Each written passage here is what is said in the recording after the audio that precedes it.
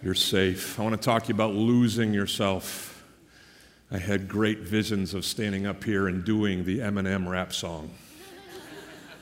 But I figured out I can't rap. Here's how it sounds. You better lose yourself in the music the moment you own it. You better never let it go. You only get one shot. Do not miss your chance to blow. This opportunity comes once in a lifetime. You can see why I didn't do it, right? It just doesn't work. So St. Marshall is safe for another day. But we are going to talk about losing ourselves. But before we get to that, can we just celebrate one more time? Jesus has risen from the grave.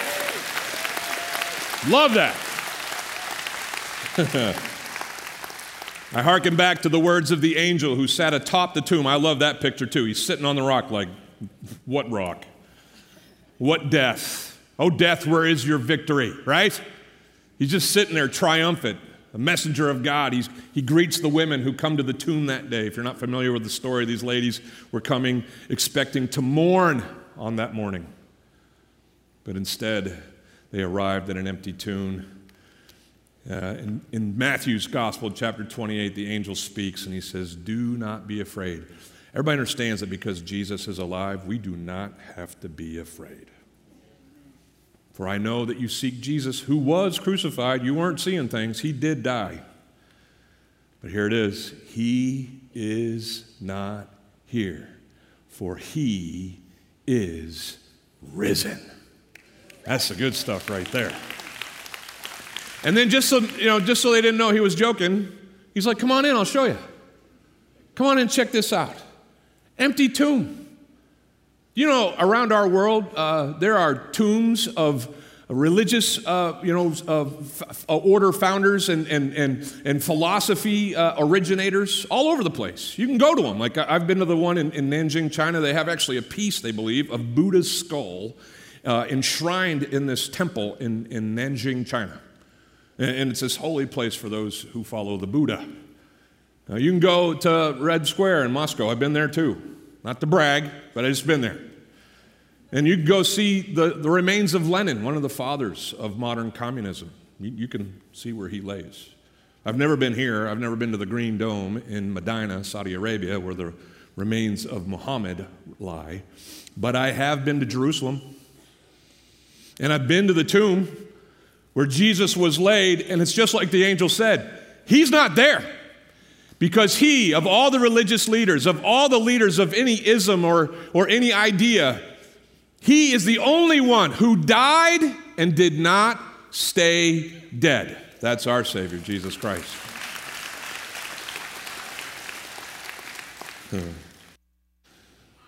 Some of you are here under duress. No lunch for you except you make it here. Glad you made it. But you're kind of not a part of us, not a part of the story yet. You haven't chosen Jesus as your Savior. And you're wondering, what's all the fuss? Why is he wearing a suit? If you've ever watched, this is not normal. This is very not normal. It's simple, though. It's the Sunday of Sundays. Everybody gets that unless Resurrection Sunday occurs, the rest of the Sundays don't matter. There would be no church. There would be no Christian faith. In fact, the things that we remember and celebrate on this weekend every year are the central tenets, the very foundations of what we as Christians believe. If Jesus doesn't die, then we have no hope and we stay dead in our sin. If Jesus isn't raised to life, we have no hope for resurrected life with him.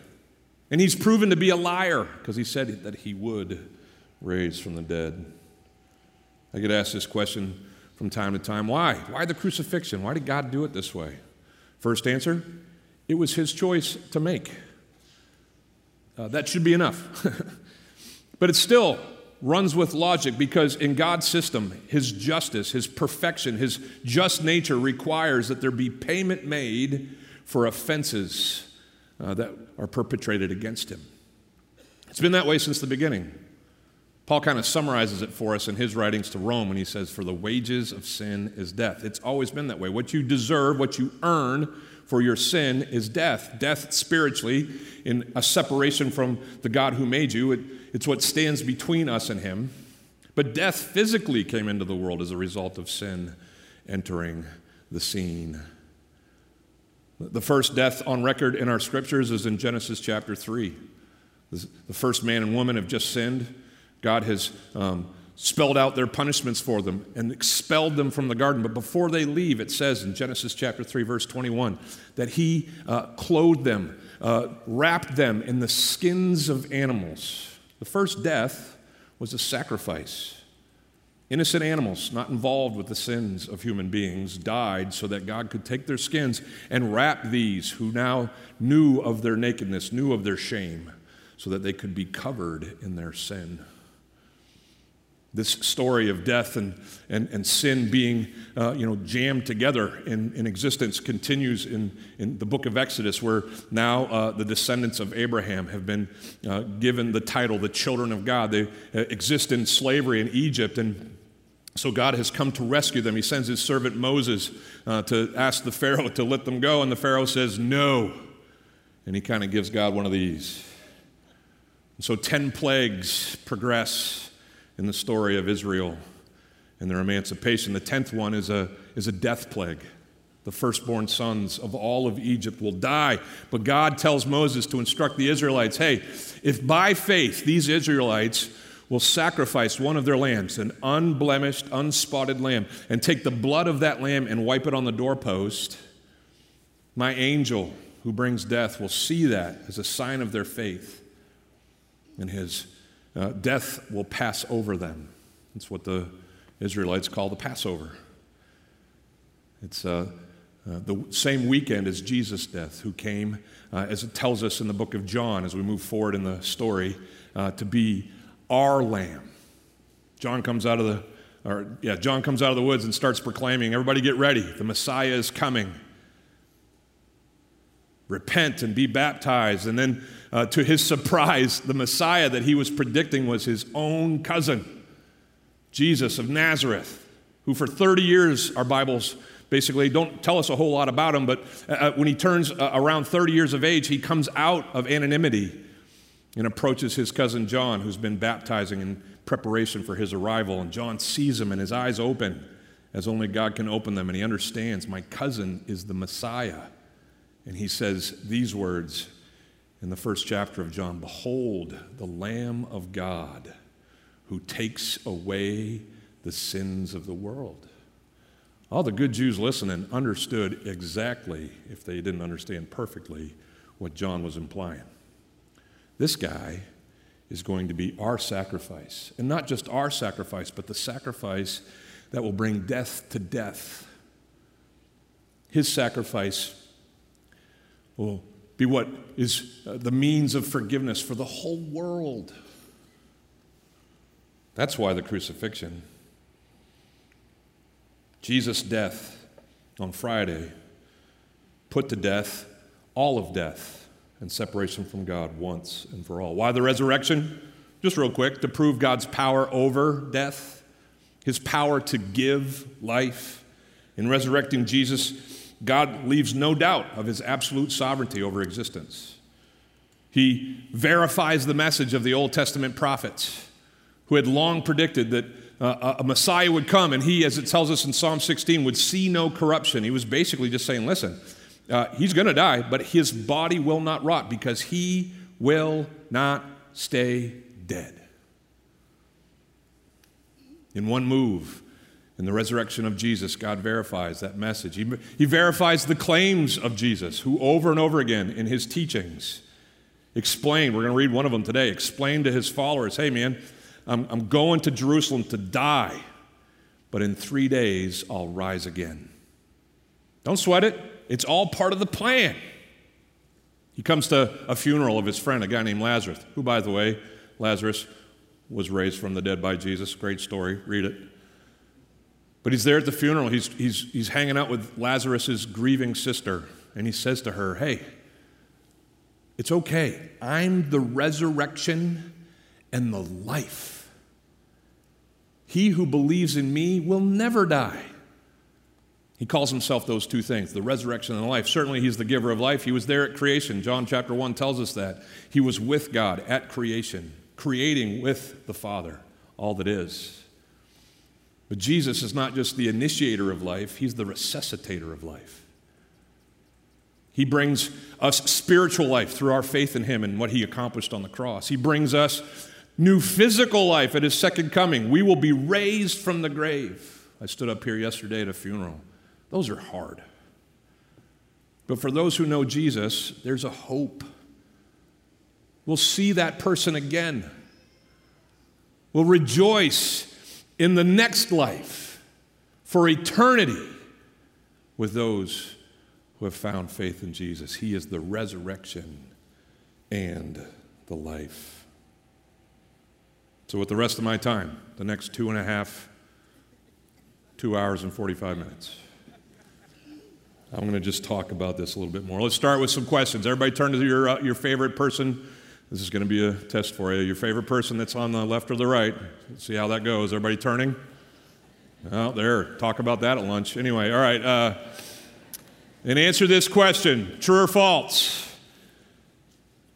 Resurrection, by definition, requires death. True or false? You got a 50-50. Go ahead. Resurrection, by definition, requires a preceding death. What do you got?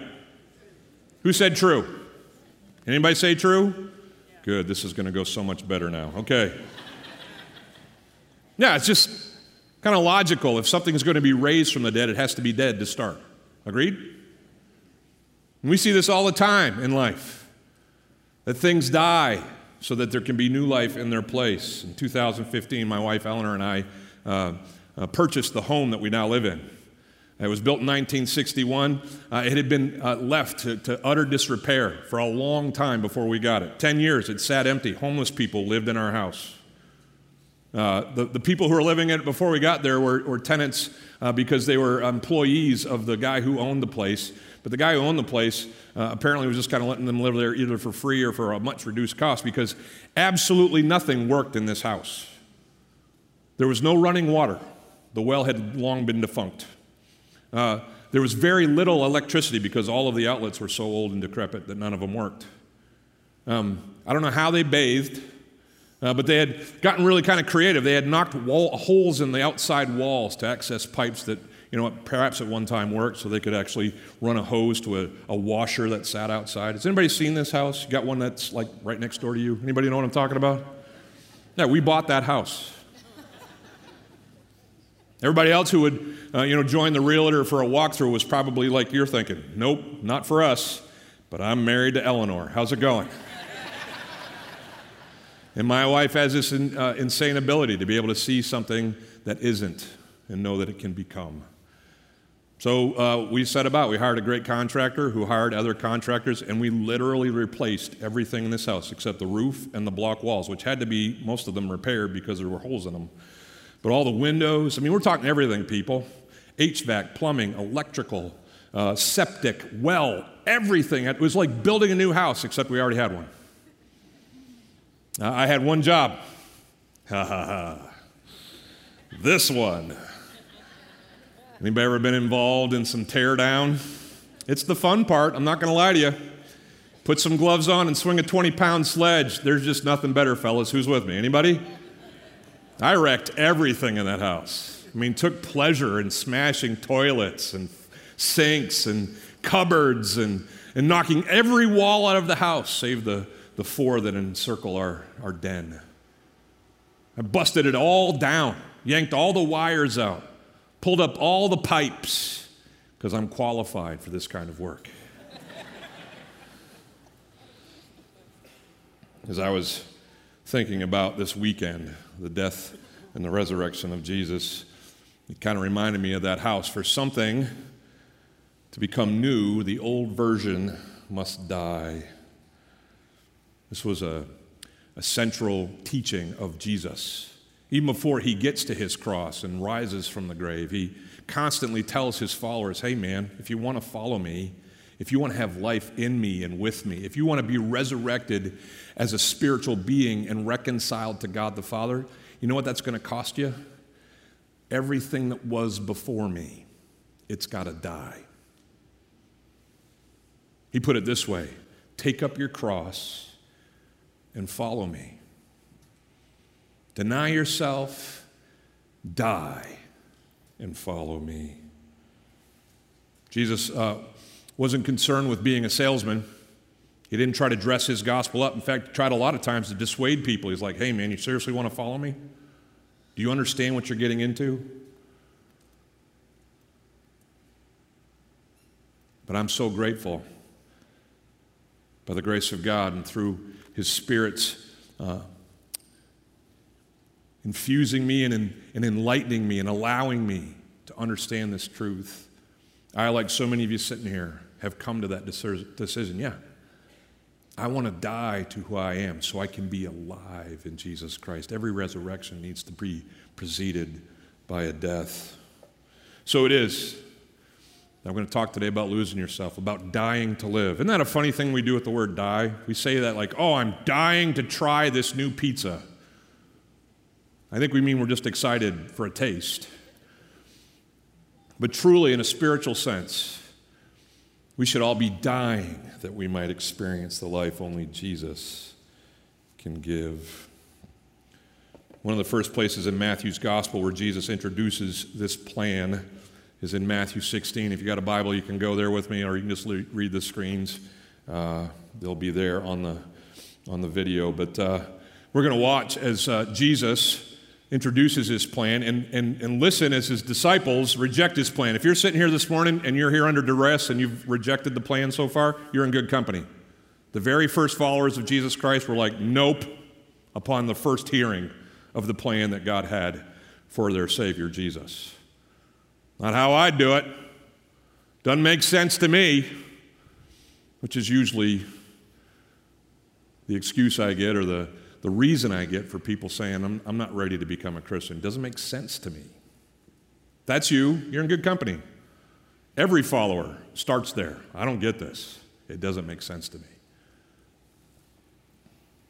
People, after Jesus introduces the plan in our life, reject his plan. But then Scripture goes on to clarify his plan. That's my hope for you this morning. Whether you know him not, you're a not yet Christian, as I like to call you, or you've followed him for a long time. The life of following Jesus is marked by death to who we were so that we can be resurrected in life with him. If you're there in Matthew 16, let me just give you a little context. It's just a verdant, vibrant chapter. There's lots of great stuff in here. In fact, there's a pivot right where we're going to start today, and it pivots from this story, starting in verse 16 or so. Jesus is hanging out with his early followers. They've seen him do some incredible miracles and heard him teach, in some incredible ways. And so he's just saying, hey, man, we're just hanging out. Give me the word on the street. Who's everybody saying that I am? What's the word out there? And so the disciples, we don't know which ones, but they all start, just chiming in with the things that they're hearing from people who encounter Jesus. Some of them, Jesus think that you're John the Baptist come back from the dead because John had died by this time. Some of them think you're like Elijah, and maybe the spirit of Elijah is, working through you so that you can do these miraculous things. Some think that you're like Jeremiah, who stood outside the gates of Jerusalem and spoke on behalf of God. When you speak, you're like Jeremiah. And Jesus turns to them and he says, okay, that's what they're saying. Who do you say that I am? You ever been in that classroom when the teacher poses the question and everybody just does this? It's that whole take one step forward if you'd like to answer. Right? I'm picturing some silence. But as was the case so often in this group of 12, there was one dude willing to talk. His name was Peter. And he chimes in. And he says to Jesus, hey, here's who I think you are. You are the Christ, the Son of the living God. I don't know if bells went off, sirens of approval, but Jesus certainly gives the emoji thumbs up, right? And he says to Peter, he says, you are blessed, Simon, son of Jonah, for you have answered correctly. He goes on to say, that's why we're going to call you the rock. Peter means rock. And that's why we're going to build a church on this truth, that I am the Christ, that I am the Son of God. Way to go, bro. Short-lived. Because in the very next account, Peter goes from the penthouse to the outhouse. From blessed to being called Satan himself. Let's read as Jesus introduces the plan. In verse 21, it says, from that time, after Peter confesses him as the Christ, from that time, Jesus began to show his disciples that he must go. Everybody get that? Wasn't a choice. Wasn't one of the options he was picking. It was the plan. He had to go. Where? To Jerusalem. And he had to suffer many things from the elders and chief priests and scribes. And then he had to be killed. And on the third day, he was to be raised. We can all understand these disciples who had finally figured out that this truly was the Messiah were not expecting this to be the mission of God's Messiah on earth. Their picture of the Messiah was a much different one. The Messiah will come and he will reinstill Israel as a sovereign nation. He will, defeat all of the enemies of God's children. He'll set up his kingdom here on earth. And the disciples, right up until the last week of Christ's life, were arguing about where they'd sit in the throne room with the newly crowned king. This was their picture. World domination. Not dying. So when Jesus starts with the plan, they're like, nope, nope, nope. Jerusalem? Hey, Jesus, let's not go down there. That's where the opposition is. That's an away game. Those scribes and elders and chief priests, they make up this governing body in Jerusalem. They've got lots of power. They're called the Sanhedrin. And if they get their hands on you, all bets are off. We're not going to Jerusalem. And then he said, I need to suffer. Put your hand in the air if you like suffering. Anybody like suffering in here? Some of you, sorry. Okay, we can work on that. We got a counseling center. Anyway, no, most of the humans when asked, hey, if you have the choice between suffering and not suffering, we're going to go not suffering. Like, in about 2 hours, I'm going to stop suffering because I'm going to take this off. And I'm going to go to my house and I'm going to fill my face with roast beef. It's Easter, baby. We got the roast beef coming. And then I'm going to pass out for the next 5 hours in complete comfort with everybody instructed to stay away. I do not like suffering. And most of my life is built around finding the least amount of suffering. Jesus says, I'm going to go to Jerusalem, away game, and I'm going to suffer. And the disciples are like, what? And then he caps it off, cherry on top, and I'm going to die. What? You're going to die? They were so stuck on this one, I think they completely missed the last part, which is, but I'll rise again in 3 days. Maybe they didn't hear it. Certainly they would have a hard time believing it. Not a normal thing for people to come back from the dead after 3 days. Everybody agree? But whatever the case was, they were stuck on all three of those things. Jerusalem, suffering, dying.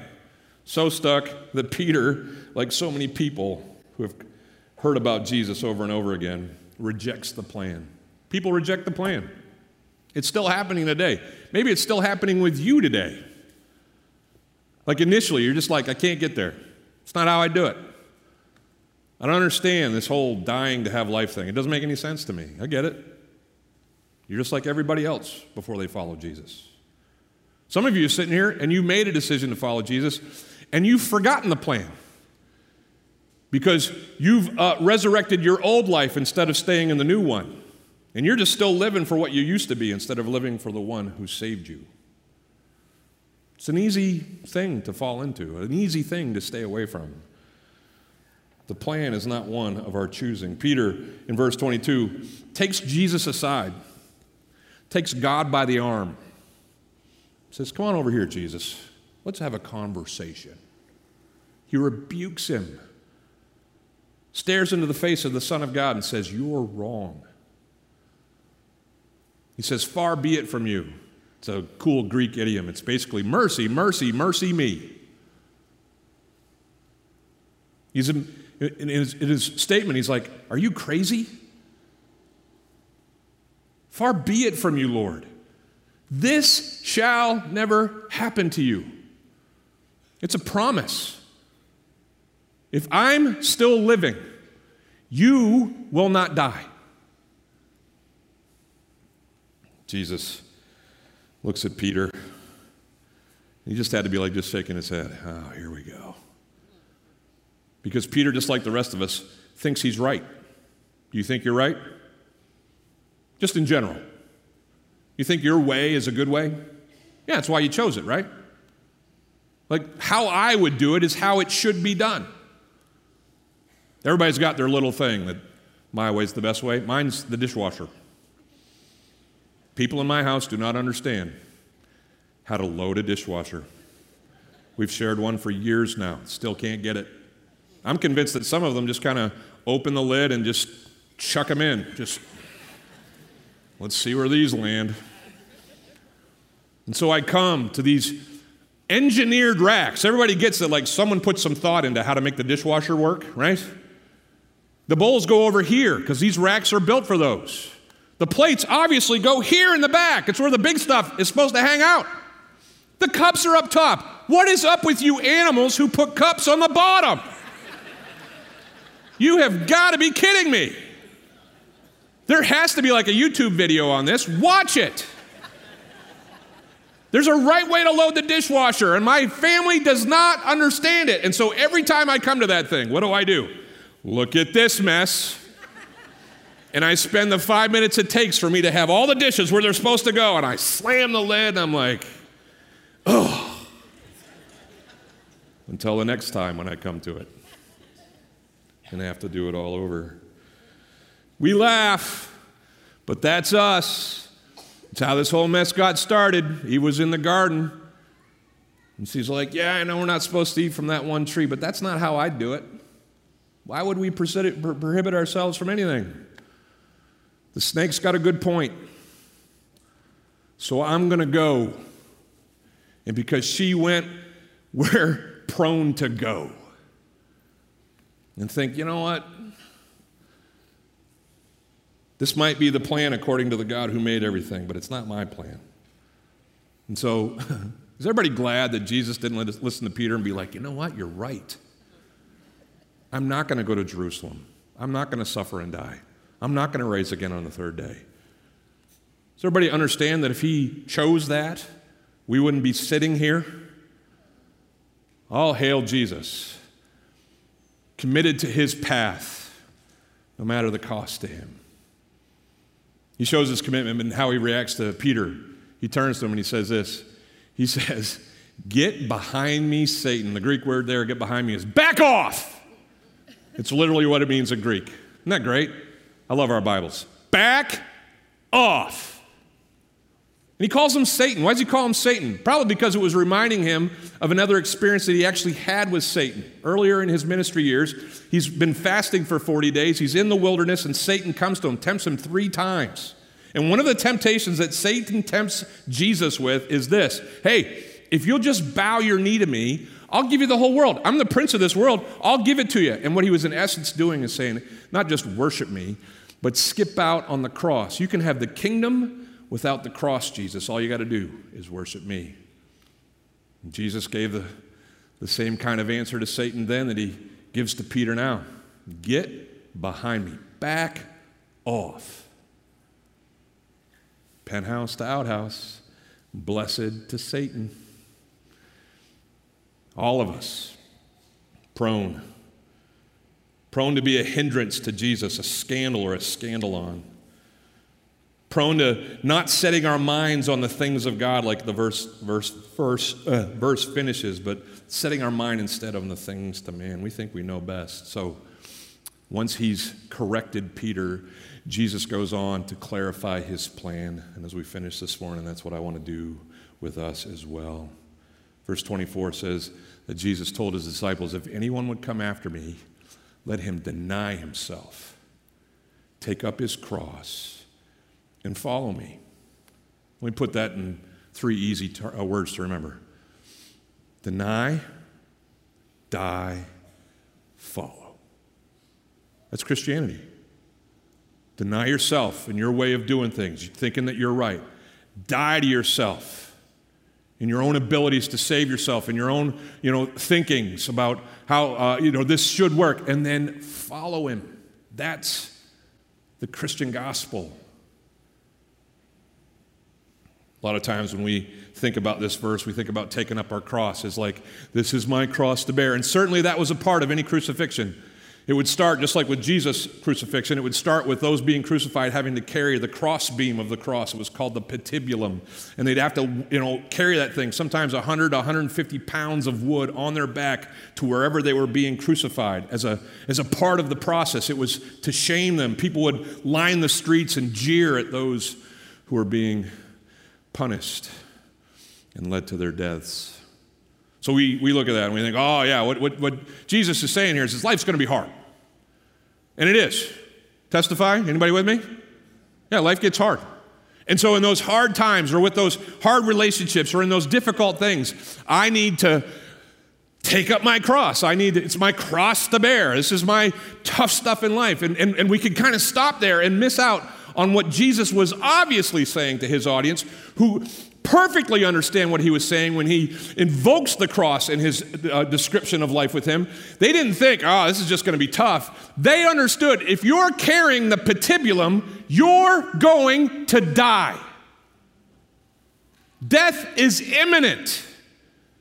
And so it's not this, life is hard. Life is over if you want to follow Jesus Christ. The life that you've lived without him must cease.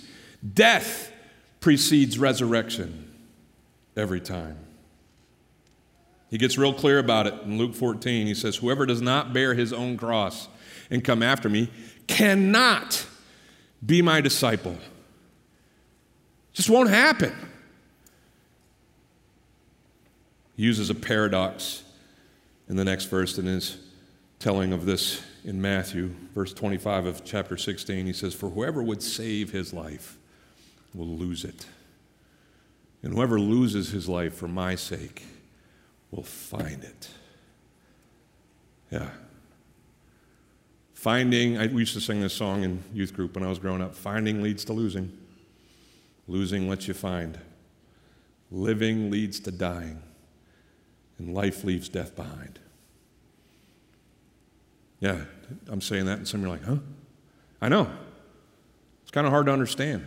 But it's the plan given to us by God, enacted by God's Son on our behalf. If you want to have life with Jesus, listen, it's not about being religious. It's not about sitting in this room on Christmas and Easter. It's not about, tuning in every once in a while on Facebook with us. Glad to have you. It's not about any of those things. Life with Christ starts with death to self and choosing him over me and my ways. There's this guy in the early 1900s. He was a trapeze. I did that first service. Tightrope walker named Blondin. And Blondin was famous for walking across the falls of Niagara. They had no government rules against that. And so he just basically set up camp. He did it over and over and over again and found new ways to walk across this tightrope over the falls at Niagara. One time he actually strapped a stove to this. This is on the Smithsonian website if you're not believing me. He strapped a stove to his back and all the groceries, and he walked out to the middle of the rope, set the stove down, cooked himself some breakfast on a tightrope, and then dropped the breakfast down to the Maiden of the Mist boat so that those on board could eat it. Come on, people. Give it up for Blondin, right? I mean, that guy's amazing. No, you don't have to, really. Okay. But he's performing in front of, President Fillmore at the time. And he turns to his assistant, his manager, a guy by the name of Harry Colcord. And he says, we got up the ante. And so he says to him, Harry, I need you to get on my back, and I'm going to carry you across Niagara Falls. If you're Harry, you going? Who's going? Anybody going? Grown man on a little rope over a big fall? I'm not going. But Harry had watched this guy do it so many times. He had faith in his ability. This is actually recorded on the Smithsonian website. Charles Blondin is credited with saying this to Harry. Look up, Harry. You are no longer Colcord. You are Blondin. Until I clear this place, be a part of me, mind, body, and soul. If I sway, you sway. Sway with me. Do not attempt to do anything, any balancing yourself. I love that. What a great picture of what Jesus is saying here. You got to deny and die and follow.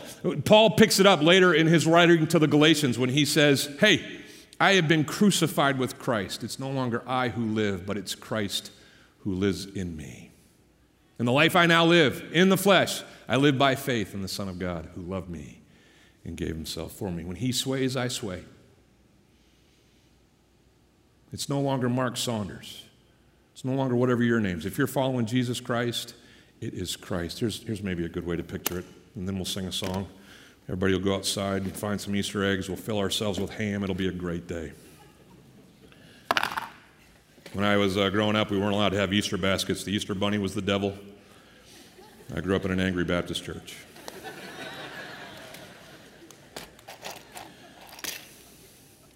But every once in a while, my mom, despite missing out on those things, would give me some toys. Toys these days are almost always on a screen. Toys when I was growing up were Legos. Yeah, Legos were the best. And they didn't have all these intricate, kits. Like you can build the Death Star now out of Legos. Back in the day, there were just 3 different kinds of blocks. And you would take whatever those blocks were and you would just build whatever you could. And I wasn't a very sophisticated artist, so I would just build what I knew. I'd build people. There's the feet. There's the legs. We're running out of time. It's kind of a Ronald McDonald looking person, got the red and yellow stripes there. Those are his cool arms, or her cool arms, whichever you would prefer. And I even drew a little happy face on him. Can you see that? Yeah, that's the kind of stuff I do. Anybody seen the Lego movie? Yeah, the Lego movie, Will Ferrell's character basically builds a whole basement of Lego stuff, and his kid's not allowed to touch it. And the same kind of rules apply to anybody who built something. You couldn't go and wreck somebody else's Lego without their permission, but just so you know, there's a limited amount of Legos. If you wanted to build something else, whatever you had built before had to be torn down. And so if you haven't picked up what I'm putting down, if you want life with Jesus, you've got to die. You've got to allow him to take you apart so that there's nothing left of you in life except him. And in place of all your ideas and your hopes and dreams and conditions on life, you're just left with him. That's what this weekend's about. You and I dying to who we are without Jesus so that we can be resurrected to life with him. I pray if you're here this morning and you haven't made that choice yet, you wouldn't leave here until you do. I pray if you are here this morning and you have made that choice, but you're living like Jesus doesn't matter, that you crawl back up on that cross with him and that you die to yourself so that you can have the life that only he can give. We are here to celebrate a Savior who turns graves into gardens, bones into armies. He takes things that are dead and he makes them alive. It's our privilege to have life with him. Stand and sing with us.